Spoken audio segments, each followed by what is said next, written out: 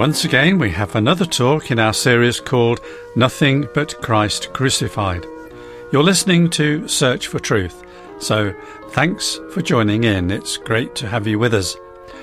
Brian, our Bible teacher, continues our studies from the Apostle Paul's first letter to the church in Corinth and a subsequent follow-up to last week, which began with chapter 11. We continue with chapter 11 this week again. So we go to 1 Corinthians chapter 11, and our talk today has the heading Disunity, or a serious eating disorder. So let's discover more with Brian. Thanks. It seems that, by God's gracious overruling, Paul could find comfort even in the most heartbreaking situations. He was addressing a divided church at Corinth, as we've seen, one in which there were competing factions, but he says, in verse 18 of chapter 11, "For in the first place, when you come together as a church, I hear that divisions exist among you, and in part I believe it. For there must also be factions among you, so that those who are approved may become evident among you." We're about to find out another reason for the lack of unity that was on display in Corinth when the church gathered. Here's what Paul says next. "Therefore, when you meet together, it is not to eat the Lord's Supper. For in your eating, each one takes his own supper first, and one is hungry and another is drunk. What? Do you not have houses in which to eat and drink? Or do you despise the church of God and shame those who have nothing? What shall I say to you? Shall I praise you? In this I will not praise you."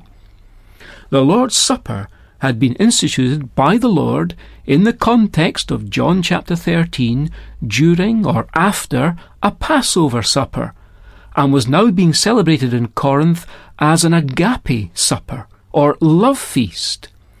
The Apostle Jude, and probably Peter also, gives us more information of what was going on.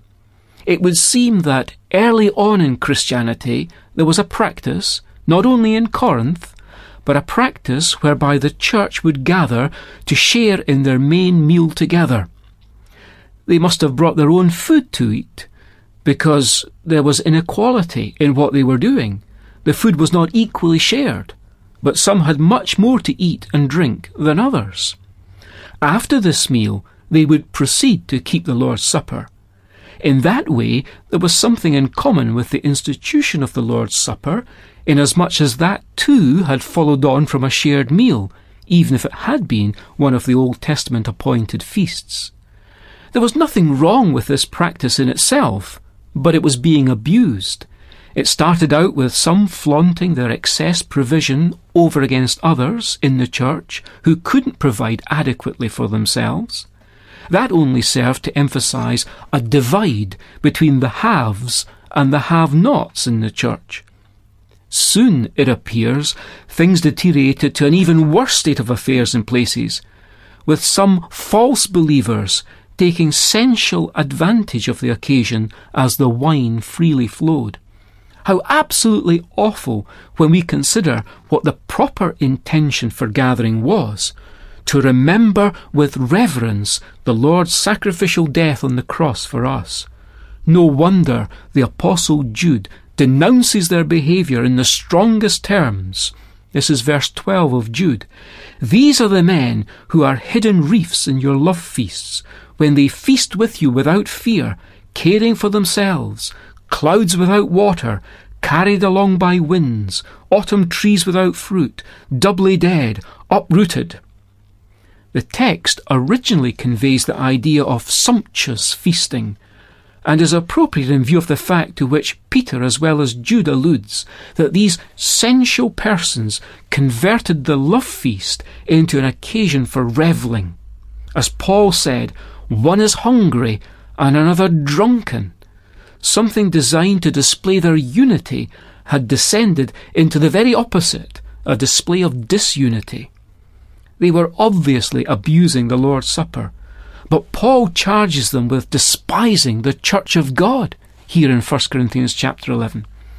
I'm reminded of how flawed the worship of God's people was at the close of the Old Testament. The Lord, through the prophet Malachi, says to his people then, You are presenting defiled food upon my altar. But you say, how have we defiled you? In that you say, the table of the Lord is to be despised. But when you present the blind for sacrifice, is it not evil? And when you present the lame and sick, is it not evil? Why not offer it to your governor? Would he be pleased with you, or would he receive you kindly? Says the Lord of hosts. But now will you not entreat God's favour, that he may be gracious to us? With such an offering on your part, will he receive any of you kindly? Says the Lord of hosts. Oh, that there were one among you who would shut the gates, that you might not uselessly kindle fire on my altar. I am not pleased with you, says the Lord of hosts, nor will I accept an offering from you. Bringing defective animal sacrifices at that time was nothing short of despising the Lord's altar or table back then. And the abuses of the Corinthian believers, while gathered ostensibly to worshipfully remember the Lord Jesus, was nothing short of despising the Church of God. We should notice the very close relationship here between the breaking of the bread and the Church of God.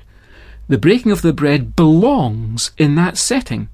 It's never transported out of that corporate, local church context in the New Testament. We read of it in Matthew 26, when the Lord, on the night in which he was betrayed, appointed this ordinance for his disciples to remember him by. Later, in the Acts of the Apostles, it's placed in its biblical and proper setting as a mandatory, weekly function of the group of Christ's disciples who are constituted a Church of God in their locality. The principal characteristics of that Church of God are outlined in Acts chapter 2 in verses 41 and 42, which tells us that the disciples who formed the very first local church had received the word, that is the word of salvation, had then been baptized, that is by immersion in water, and had been added to the church fellowship, in which they thereafter devoted themselves by breaking bread and by maintaining the apostles' teaching, while consistently meeting for church prayers. The Corinthian letter underlines the strength of the identification of the ordinance of breaking bread with its biblical setting by stating that their failures in eating the Lord's Supper meant they were actually despising the Church of God, to which it properly and exclusively belonged. Paul then rehearsed how the Lord had revealed to him what had happened on the night of his betrayal, when in the upper room he had taken bread and wine. But wait, let's hear it from Paul. It's verse 23. He says, I received from the Lord that which I also delivered to you, that the Lord Jesus, in the night in which he was betrayed, took bread. And when he had given thanks, he broke it and said, This is my body, which is for you. Do this in remembrance of me. In the same way he took the cup also after supper, saying, This cup is the new covenant in my blood. Do this, as often as you drink it, in remembrance of me.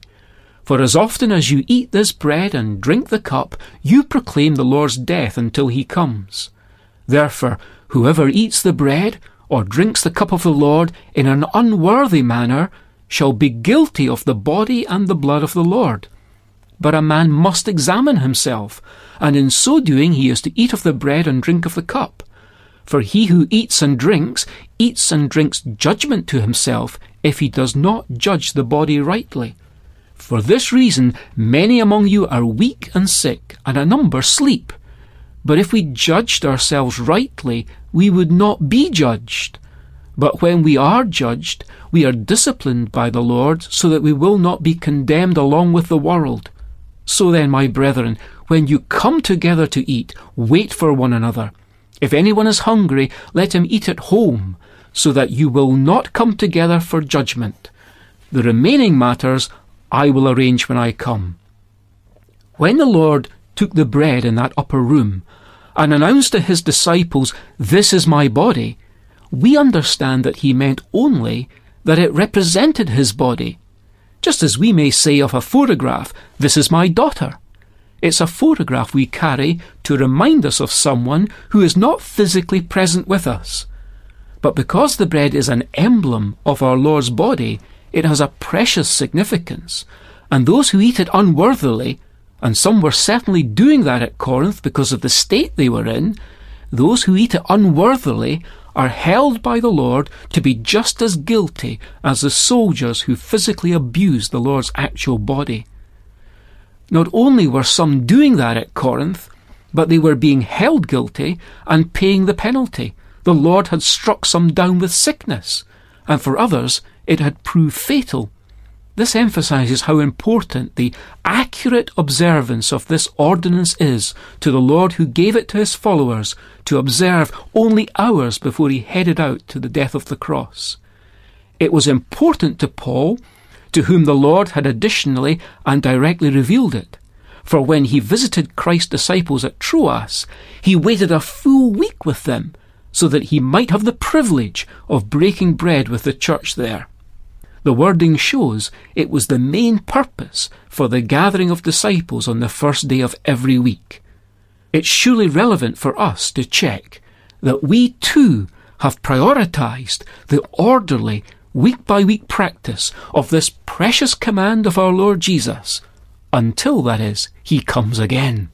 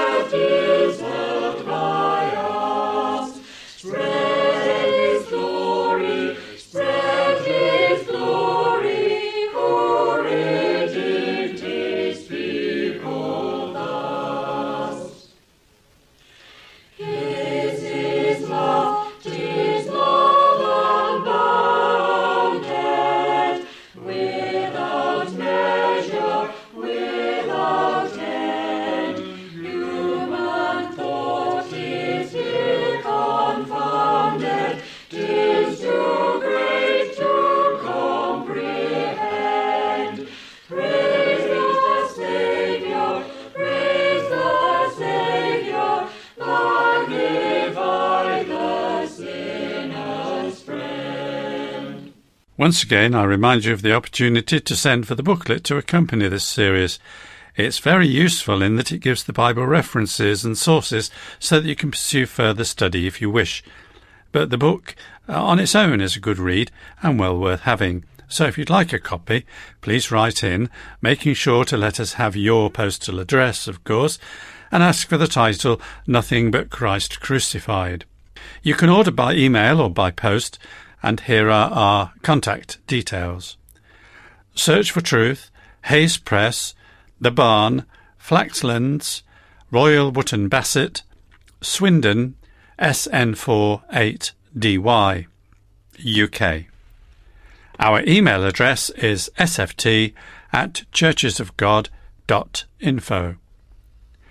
Now, you might be interested to know that many titles of Search for Truth transcript booklets have been turned into e-books and are available at amazon.co.uk/Kindle-ebooks.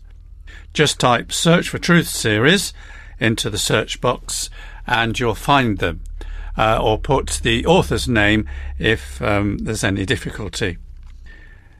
Now, many thanks once more for the pleasure of your company today and for your interest in these broadcasts. Now, God willing, there's a further talk in this series next week, so please join us if you can. Until then, very best wishes from Bible teacher Brian, our studio technician David, our singers and me, John. So cheerio, and may God richly bless you.